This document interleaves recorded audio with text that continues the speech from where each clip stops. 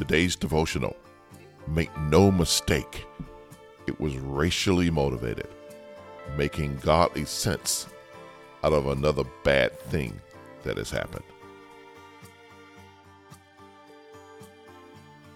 A white man arrived at the gates of Edwin Waters University, an historically black college in Jacksonville, Florida. He was turned away by the university's security guard because he refused to identify himself. Several blocks away was a Dollar General store. The man put on a bulletproof vest, picked up an AR-15 style rifle and a handgun, and then proceeded to shoot and kill 3 people, all of them black.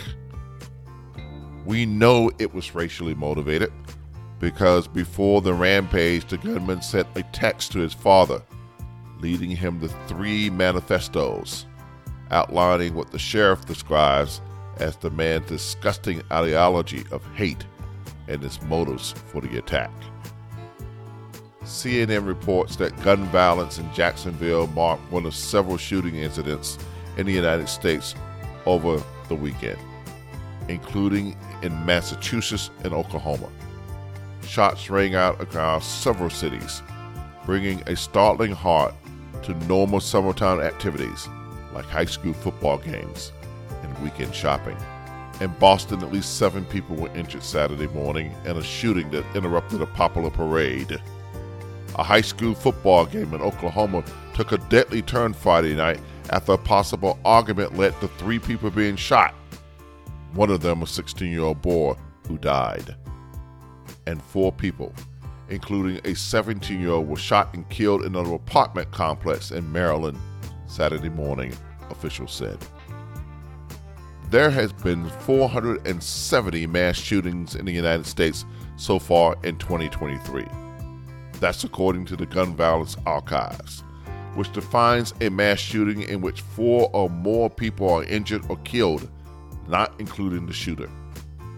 The nation surpassed the 400 mark in July, the earliest month such a high number has been recorded since 2013. In Maui, 115 people have been killed and nearly 400 are missing as the island recovers from the deadliest wildfire in America in more than a century. Search and rescue teams are still combing through the last patches of ash and rubble, looking for human remains, nearly 2 weeks after the fires devastated the coastal town of Lanai. Maui is paradise. This scale of death and destruction is not supposed to happen here. The United States is a first world country. People should not be shot at a Dollar General because they're black. So when these bad things happen, the question must be asked, why does God allow for bad things to happen? In the parable of the wheat and the weeds, that's Matthew chapter 13, verses 24 through 30, Jesus makes it clear that good, the wheat, and the bad, the weeds, will grow together until the harvest. From the beginning, good and bad have existed together. In the Garden of Eden, there was the tree of knowledge of good and evil. That's in Genesis 3. God prohibited Adam and Eve from eating the fruit because he wanted to shield them from the bad things. However, they ate the fruit, and with it the knowledge of good and evil came to them and to us. God has not forsaken us in this world of good things and bad things.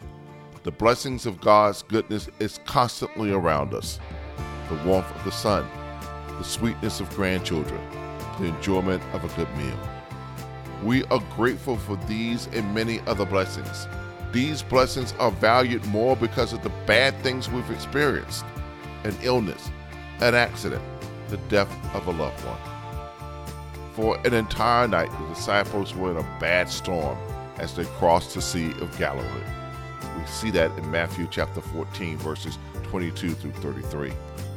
As the violent wind and waves were at the height, Jesus appeared walking on the water. Wanting to meet Jesus on the water, Peter got out of the boat for a time. He walked on the water as well, but when a strong wind came, he began frightened and began to sink, crying, "Lord, save me." Jesus reacted reached out his hand and caught him, saying to Peter, "You of little faith, why did you doubt?" As they got into the boat, the wind ceased, and they worshiped Jesus, saying, "Truly, you are the Son of God." Bad things will happen in the paradise of Maui, the Garden of Eden, or on the streets of the United States, and on the ship, which is our lives. Jesus is there in those bad times, and because of our faith in him, we can do the impossible and walk on water when the sea is at its worst.